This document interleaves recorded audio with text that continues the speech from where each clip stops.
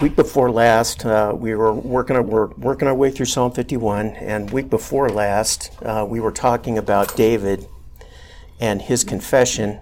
We spent some time, about 6 verses worth, talking about his confession and how he completely owned his sin and was completely humble before God as he was bringing his confession to him and really pleading for mercy. And then last week, we talked about, we kind of changed and we shifted gears and we moved from confession to and pleading for mercy to petitioning God. David asking God, really asking him for grace instead of, so he's kind of transitioned from where he's going with in confession. He's asking for God's mercy and he's saying, hey, I deserve death, and I know I deserve death for what I've done.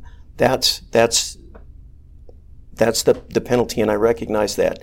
And he's pleading for mercy, and then he moves to petition, and he moves from asking for mercy to asking God for grace. And he's asking God to do things for him that he knows needs done, but he also knows he can't do them himself. So that's kind of what we spent some time talking about last week.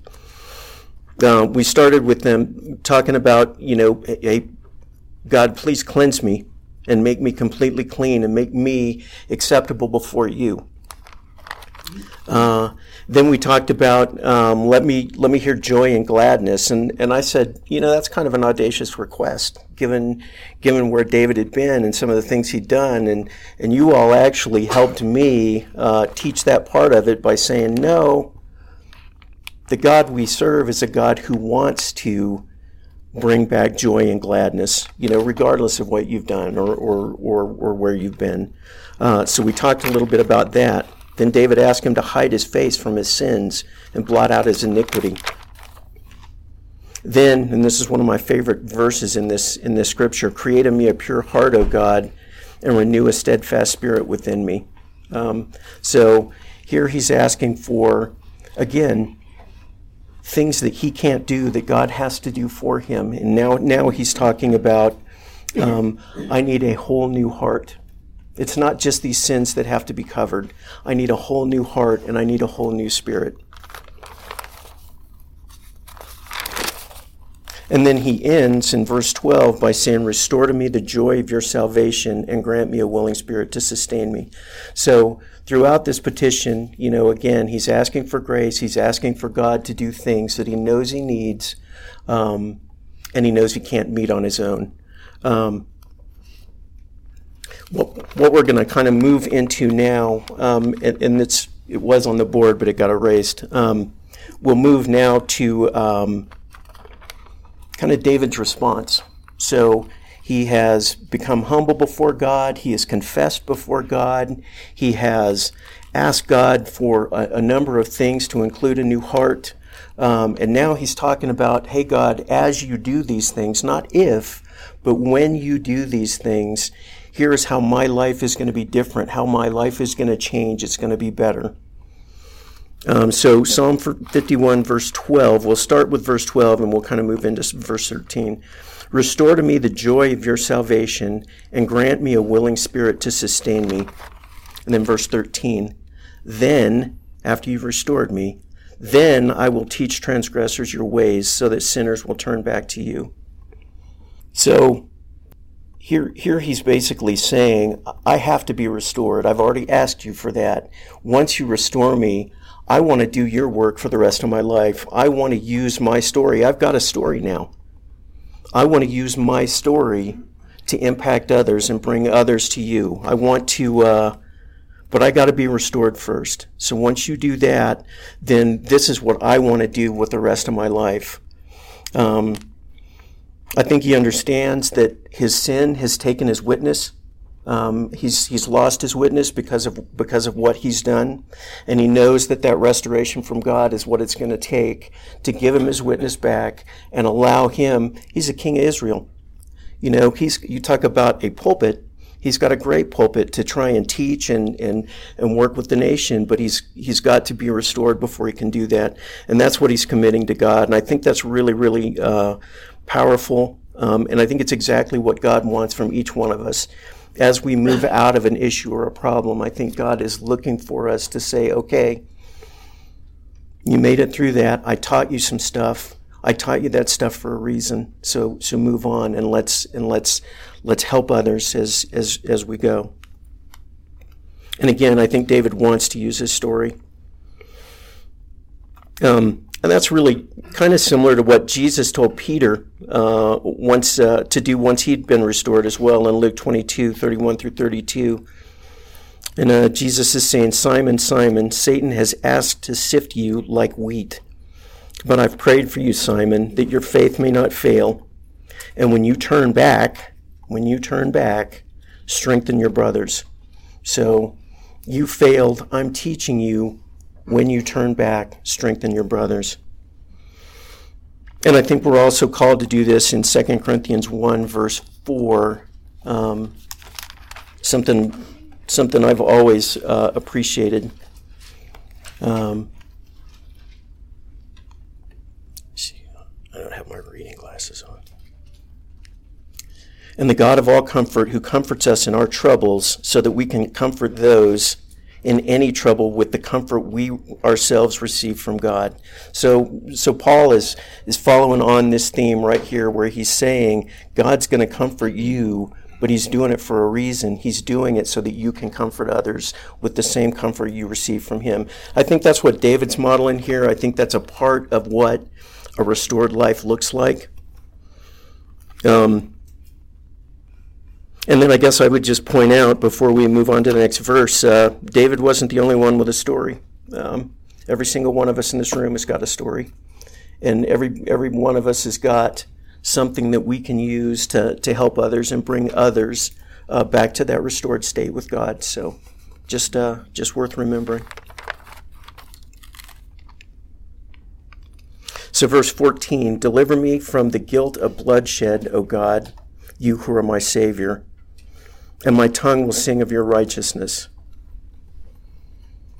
So what that tells me right off the bat is his guilt and his shame for committing a murder. You know, he's already been through his confession. He's back and he's reconfessing, hey, I am guilty of bloodshed, and it's killing me. But I'm asking you to deliver me from that. And once you do, again, when, not if, but once you do, my tongue will sing of your righteousness.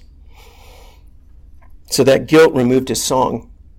And if you think about it, and you think about who we're talking about David here. We're talking about a skilled musician. We're talking about the guy that Saul had play the lyre for him when the evil spirit would torment him. The only thing that he could find that would help him to feel better was having David play for him. So David's a musician, and his guilt and has taken his song. But again, the point here is, once you've done this, then I'm going to use my talents, my abilities, to sing of your righteousness. So again, it's using his life, the rest of his life, and what he's been gifted with for God's glory. And then verse 15, open my lips and my mouth will declare your praise. So this is going a lot faster than I expected it to be. So, what's that? So, yeah. For verses 12 or 13 and 14 specifically, I think it's pretty easy to read those as a quid pro quo. God, if you will do this, then I will do that. Yep. And you've kind of alluded to this, but I think David is really saying instead that, I'm begging you to forgive me and to restore me to a right spirit and a right relationship with you. And out of the overflow of my heart, exactly, as a result of that, I cannot help but to teach your ways to rebels. I cannot help but to sing with joy for Absolutely. Your forgiveness. Absolutely. Absolutely. And I got to admit, Tim, the first couple of times I read through this, that is exactly what I thought. I thought, that's kind of weird. David's bargaining with God. And then as I read through it and began to think through it and give it a little bit more thought, I realized exactly what you were thinking. No. He's not saying, if you do this, I'll do this. It's when you restore me, then, I won't be able to help myself. The praise is gonna pour out. The declaring your righteousness it's going to be something I won't be able to stop myself from doing. Joe, I also remember, I don't have all the details right, but in the exile when the Israelites were taken to Babylon, and they said, "Sing us the songs of Zion," and they said, "How can we?" Because they thought they had messed up so bad and God, that they were not where Jerusalem was, and that God couldn't find them, Yep. and they couldn't sing their songs. Yeah, exactly. I think that's exactly where David was. And Joe, what you just read in David's response is very impressive, because you think about what David did, think about what we've all done. It's like, how could he ever teach other people God's ways? That's what he's done. He's disqualified himself. Yeah, exactly. How could he ever really be happy again? Mm-hmm. How could he ever sing and praise God? How hypocritical after what he's done. But there's a comprehension of forgiveness and grace that gives them a fresh start. I think that's a lot of people just try to close down guilt and shame. And I love that he's not going to drown in that. Right. Absolutely. Yeah, that's a great put. Thank you. Any other comments? So I think verses 13 through 15, all three model for us exactly the right response, and it's kind of what we've talked about. It's the overflow of my heart is going to be such that I won't be able to stop myself. And David, is talking about how he's going to model that by teaching, by singing, by praising. He's talking about using all the things that God has gifted him with. His place as the king of Israel, because who better to teach transgressors, but the king, and particularly a king who knows where they've been and knows what and can help them move beyond that. So I think Paul says it well in Romans 12:1. He calls us to the same thing. He says, "Therefore I urge you, brothers and sisters, in view of God's mercy, to offer your bodies a living sacrifice, holy and pleasing to God. And this is your true and proper worship." And he's saying exactly what we just said. God's given us incredible mercy that we certainly don't deserve. And as we look at that, our entire lives become that sacrifice. And again, I think that's what David was modeling in these few verses. Okay, verse 16. You do not delight in sacrifice, or I would bring it.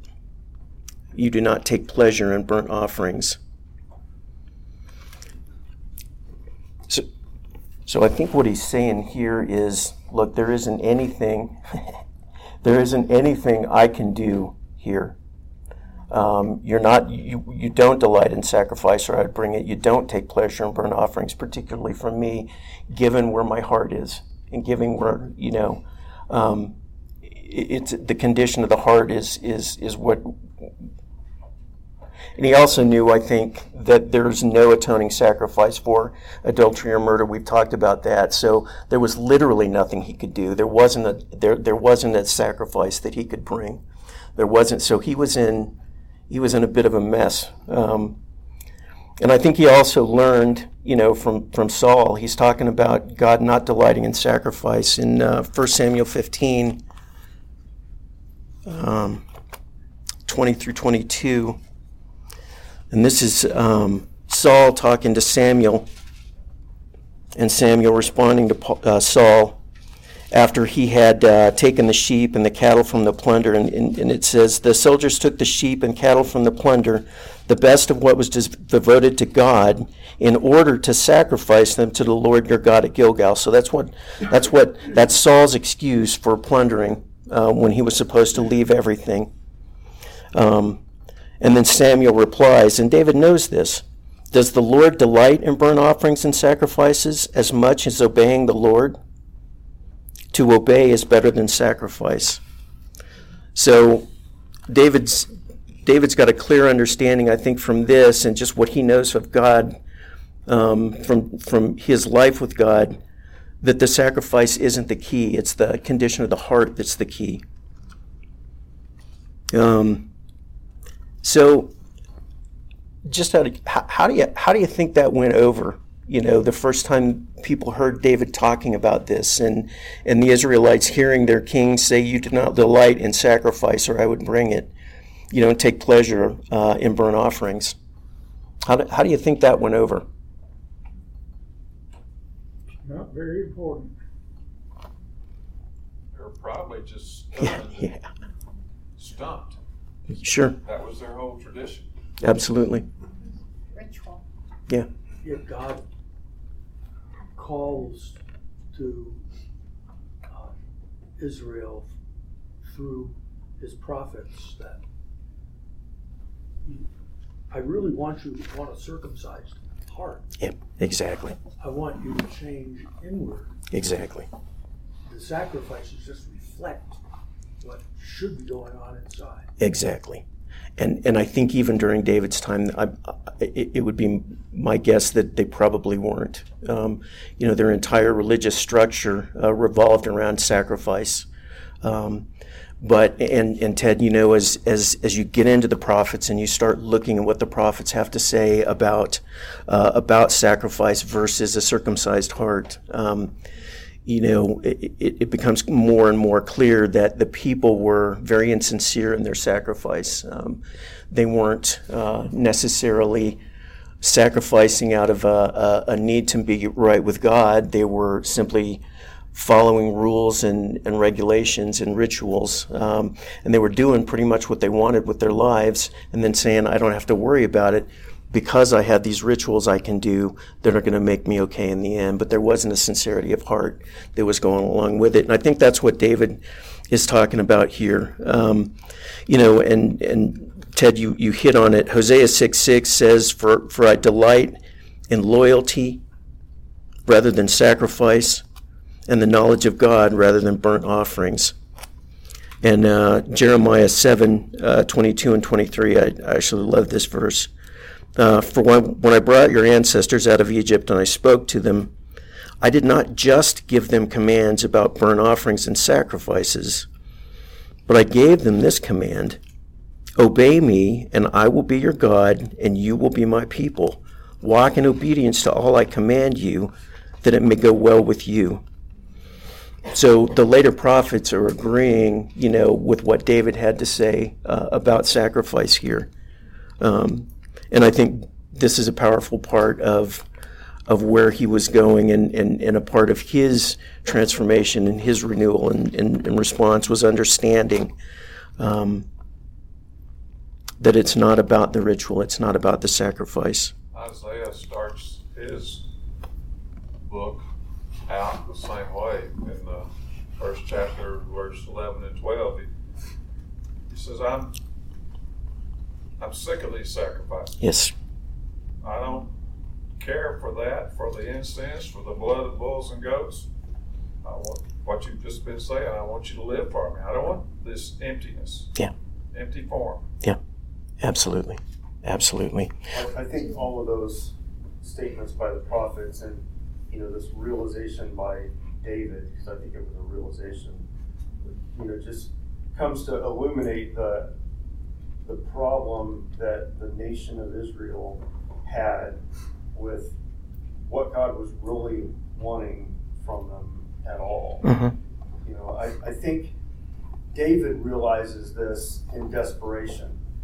God, I would make any sacrifice or number of sacrifices that you want if I could just make this go away. Right. There is absolutely nothing I can do. Yep. that will erase this. Yep. Right. What you want is me just to follow you, and the only thing that's going to make this go away is your grace. Yep. Absolutely. So.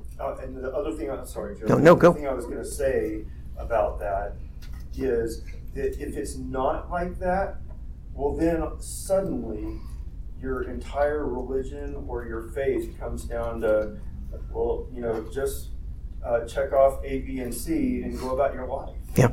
And then, your faith is completely meaningless. Yep. And that's actually where I wanted to go next. You kind of spoke truth with regard to Israel, but I'm not convinced that we're too much different today. That we don't have ritual sacrifice, right? But we have our replacements, don't we? I mean, can you think of our replacement sacrifices? Any thoughts on what we do today that we're trying to do to maybe make good for our sinfulness? Well, we consider that if we take the Lord's Supper and we give appropriately and we have the right prayers, that we're good with God. Yeah. And that counts on Wednesday night. And so the reality of it is, where is your heart? Yeah. It's not what you do on Sunday morning. Yeah. It's where is your heart? Yeah. Absolutely. Are you going to follow God's rules? Yeah. God's laws? Are you going to follow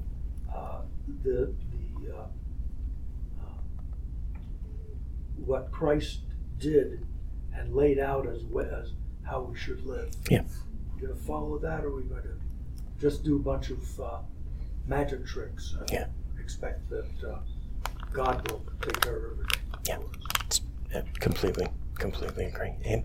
So it also struck me when you read from 1 Samuel 15 about Saul's his response, and it was such a justification. And I feel like that's, if we're comparing ourselves to the Israelites, it's that I see that so much. It's justifying why we do what we do, and if we think we're okay, then we are, right? Mm-hmm. Like, now truth is always in question. Well, my truth is different than your truth, and we're constantly being told different things that aren't true. Yeah. and I think that's kind of where we kind of live today, and what we have to battle today is that. And that's what I love about David's heart, is that he wasn't justifying a thing. He was on his face immediately. He wasn't trying to say, "Oh, but Bathsheba, she was just amazing," or Right. There was nothing there. He wasn't doing anything to justify that. He was on his face. And, no excuses. And really, his heart was pricked, and he was really doing the right thing, trying to get back into that mercy and that grace with God. So, and that's a huge thing for me, as an example. David has, for us today to not try and justify things. Yeah. If we've sinned, we're right there trying to get back and transform in our hearts. Absolutely. Thank you for that. And when David talks about, you don't delight in sacrifices, or I would bring them, I don't think he's saying sacrifices aren't important. I think he's saying, compared to the condition of my heart, that's where the value of the sacrifice comes from. That's absolutely right. And when I look at our modern day, a lot of times we get caught up in our rituals and our modes of worship for the sake of the modes of worship. Those things are still important. Yes. But it's our heart. Yeah. And if I'm coming to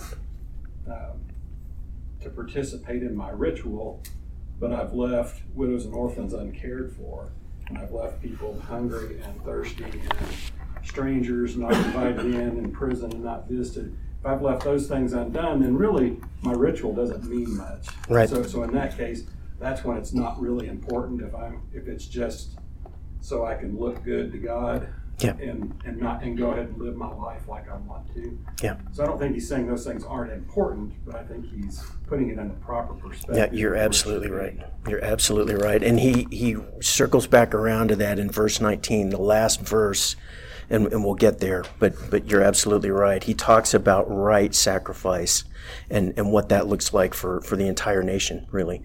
So yeah, completely agree. Thank you for that. Any other thoughts or comments? Okay, so we'll move on. So verse 16, you do not delight in sacrifice, or I would bring it. You do not take pleasure in burnt offerings. My sacrifice, O God, is a broken heart. A broken and contrite heart, you, O God, will not despise.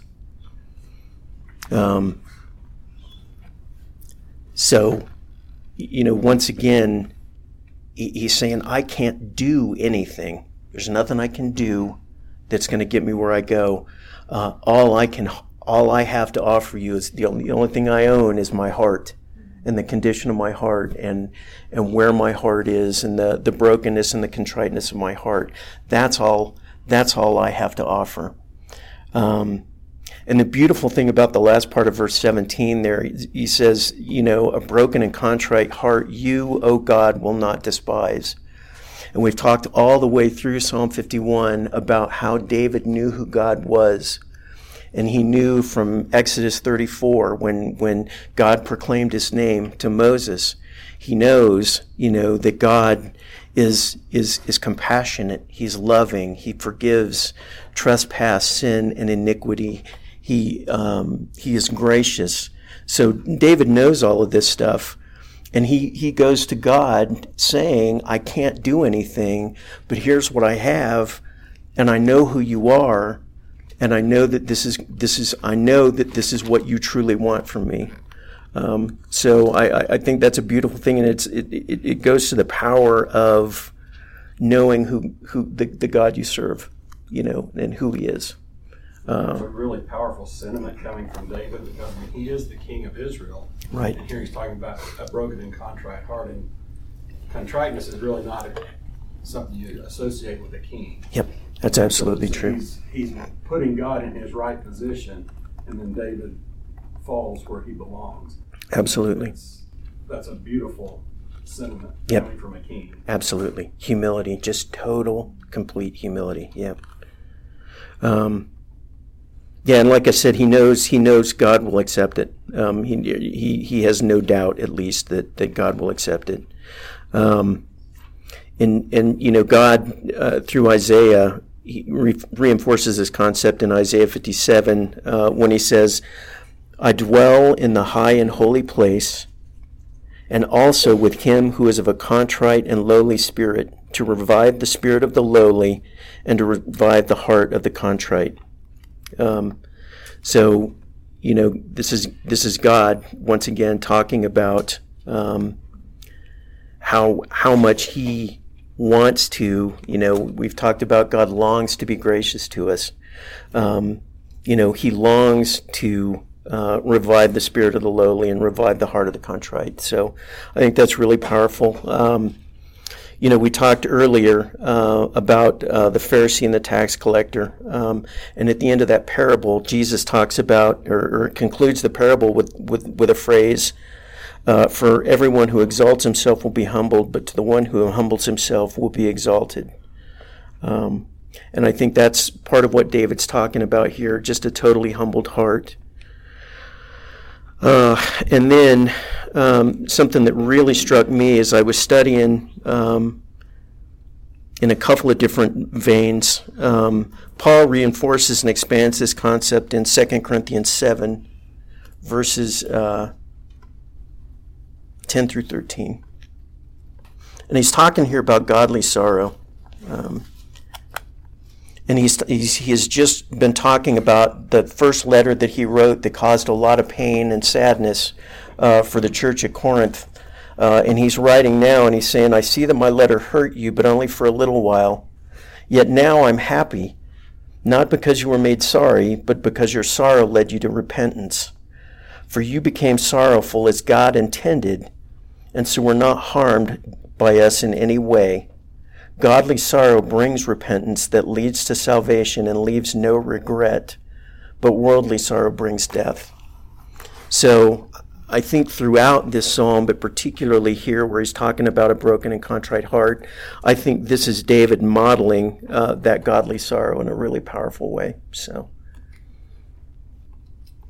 any thoughts or comments before we move on to the last couple of verses? Okay. So the last couple of verses are a little bit different. Verses 18 and 19, may it please you to prosper Zion, to build up the walls of Jerusalem. Then you will delight in the sacrifice of the righteous, in burnt offerings offered whole. Then bulls will be offered on your altar. So, a little different. The focus isn't David. The focus isn't the condition of his heart. He's now moved on, and he's talking about the condition of Israel, the sacrifice and the righteous sacrifice of Israel, and he's pleading on Israel's behalf at this point. I guess there are a couple ways to look at these verses.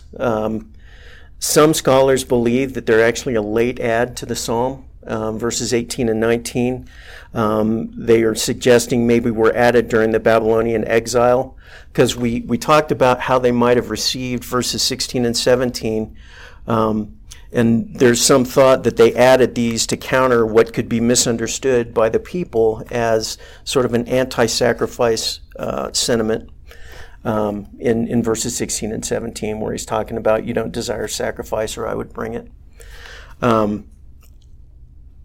I don't think that's what happened. I obviously don't know, but I don't believe so. I think that David at this point is linking his own sin and his own fate with that of Israel. The sin of the king threatened the entire nation. And we know this, 1 Chronicles 21. David decided one day that he was going to number the fighting people of Israel and Judah. And so he did a census, and that did not please God. And God came back to David through, I believe it was Gad, and he said, here are your options. You got 3 options. You got 3 years of famine for the nation of Israel, not for you personally, or you've got 3 months of your enemies chasing you about and being victorious over you, or 3 days of famine, plague. And David obviously chose the plague, but that cost Israel, not just David personally, but the entirety of Israel, 3 days of plague and 70,000 deaths. So I think David was well aware, that his sins had an impact on the nation, and I think that's what he's saying here. May it please you to prosper Zion, to build up the walls of Jerusalem. I think what he's talking about is, I have sinned, but please don't hold it against the nation. Please, prosper Zion. Don't hold this against them. And then there's a beautiful picture, I think, of what restoration looks like, both for David personally and for the nation of Israel as a whole, because he talks about, David talked before, you don't desire sacrifice or I'd bring it. You don't delight in burnt offerings. But here he's talking about in verse 19, he's saying, then you will delight in the sacrifice of the righteous, in burnt offerings offered whole. Then bulls will be offered on your altar. So I think where he's coming from, and I think what he's getting at, is we're moving to the point where David has made this plea, and I think he's painting the picture that you are going to accept. You are going to accept my pleas. You are going to restore Israel. You are going to prosper Zion. You're not going to hold this against the nation. I personally am going to be able to bring burnt offerings to you. I am going to, and you are going to be willing to accept those offerings from me again, because my heart has been made right, and the heart of the nation has been made right. So I think that is what the end of this is all about. Anybody have any other thoughts or different views of that? I think it's just the powerful reality that when I sin against God, it can spill over. It can hurt family, hurt Yeah. church, Yeah. hurt others, hurt colleagues, it can impact neighbors. It's, David content. Yeah. Absolutely. Any thoughts or yeah, Ted? Go. Yeah, from the standpoint of sacrifice, and I think Alan had put it well, that it was still, the sacrificial system was still in place. Absolutely. And that was still what they should be doing. But if your heart is not there, the sacrifices are meaningless. Absolutely. Get the heart correct.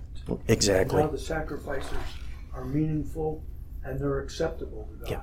And I think that's exactly the picture he was painting. Absolutely. Any other thoughts or comments? How do you get this right heart? Well, On your knees.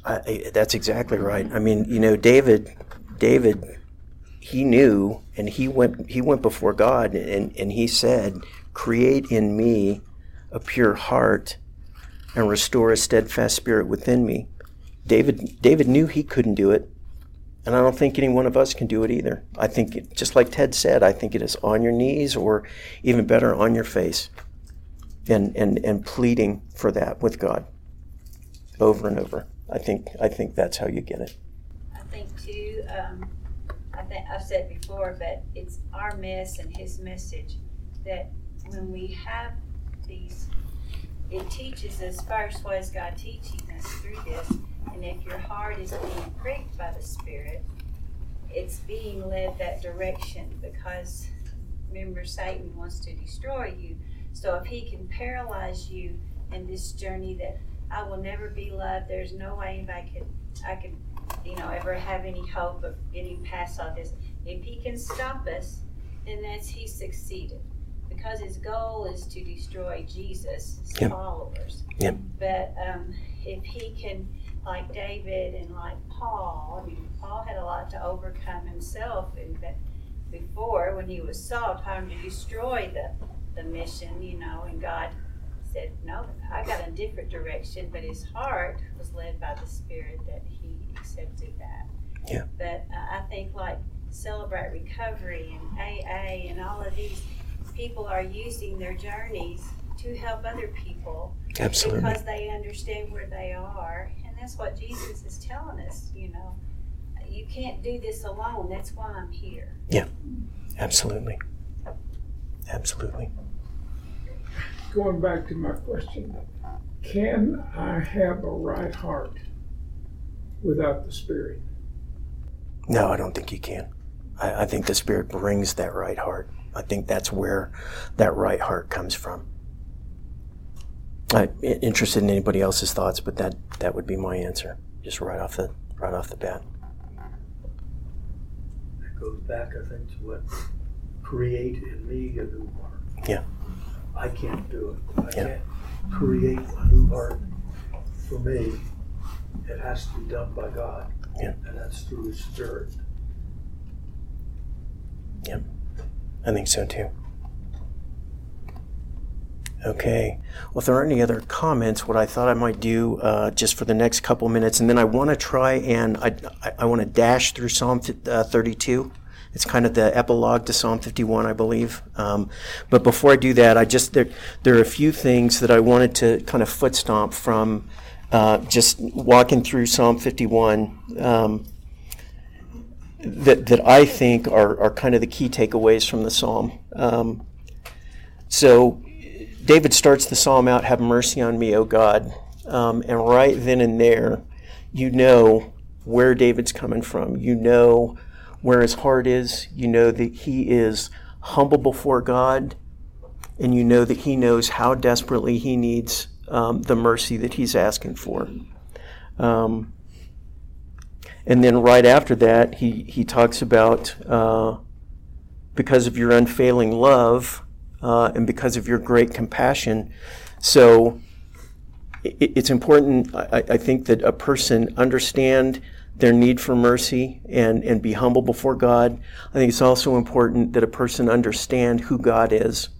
And that, you look at Exodus 34, you look at Psalm 103, or a couple of great examples, great places to go to get a picture of who our God is. But in order to be on your face before God and pleading for mercy, I think it's important that you know who he is and that he wants you there, and he wants you to be he longs to be gracious to you, but you got to get there, and you've got to know that about him, I think. And then David confessed, and when he confessed fully and he confessed openly, and he didn't try to dodge any responsibility. He didn't try and keep it at the surface. He talked about his transgression, which is the individual sins. He talked about iniquity, which can be translated wickedness in his heart, the condition of his heart. And he talked about sin, which is, my life is missing the mark that you set for me. So he went deep and he confessed, and he was very open. And he understood that his sin was against God, first and foremost. And that while he had harmed any number of people, I mean, we had a huge list of people on the board of who David harmed through his sin. But first and foremost and fundamentally, his sin was against God. And the first thing you got to do is work your way back into a relationship and be restored to God. And that's thing one. And then I think he recognized that he needed a lot. He needed cleansing. He needed his joy restored. He needed a pure heart. He needed a steadfast and a willing spirit. He knew he couldn't do it and that God could. And he went to God again. He knew who he was. He knew what he wanted. And he went to him. And I think the important thing, cleanse him and make him acceptable to God, restore his joy, create a pure heart, give him a steadfast and willing spirit. These are all things we have in Christ. So David was going to God and asking for these things. These are things that we need to recognize and understand that we have. And then respond with your life. That's kind of what we talked about tonight, is responding with your life. And that restoral looks like a right relationship with God. So I think that is Psalm 51 in a nutshell. I will toss it open for any last comments before. Yeah, Tim. So another thing that struck me as we were going through this, I think actually was something you kind of brought up, Joe, about David being the king. And we don't really know how this impacted the Israelite community.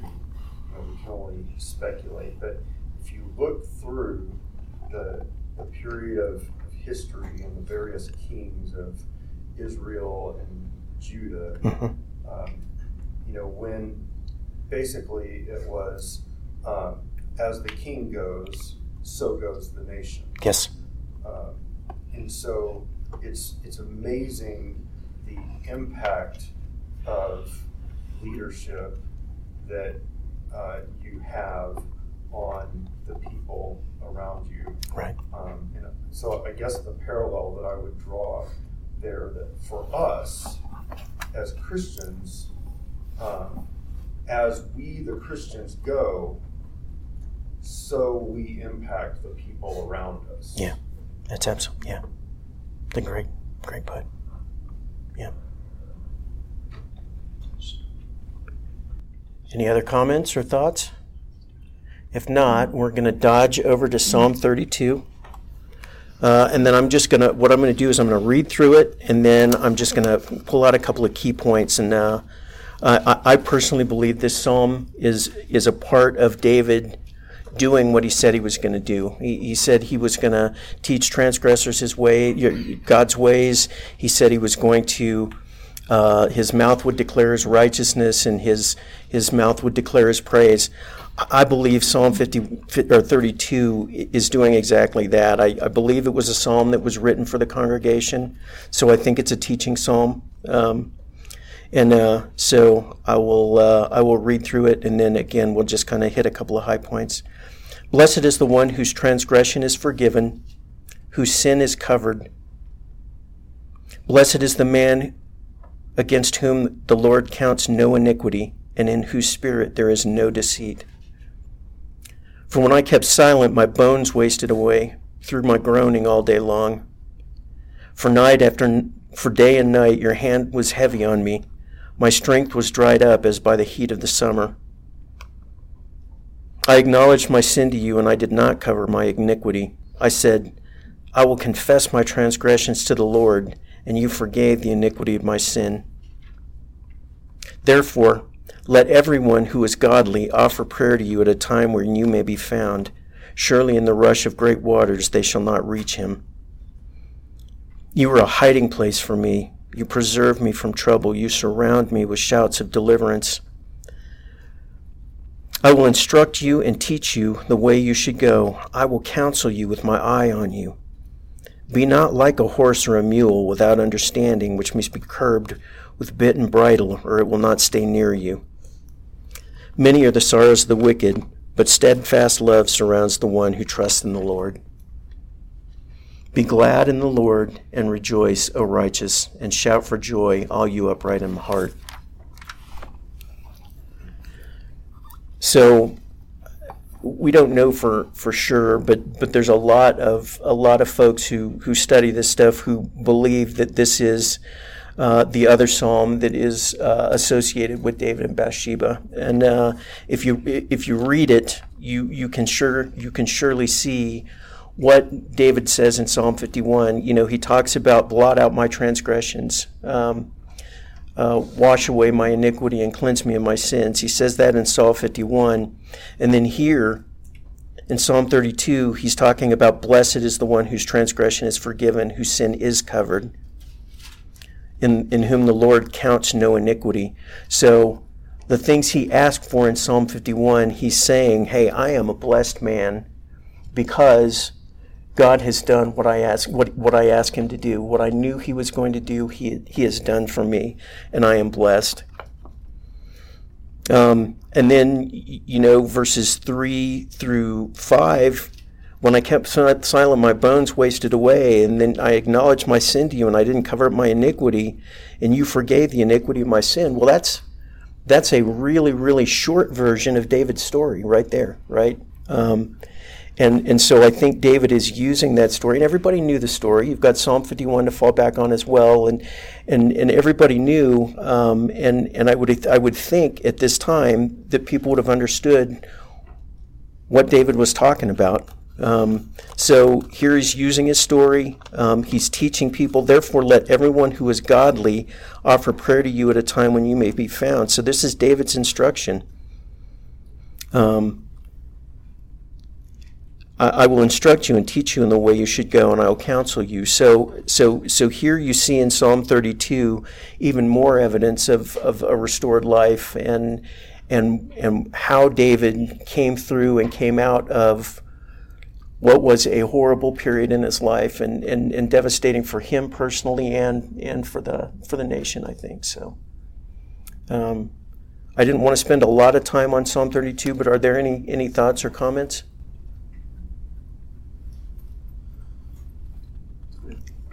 I know it's an important psalm because it's quoted in Romans, the first 2 verses.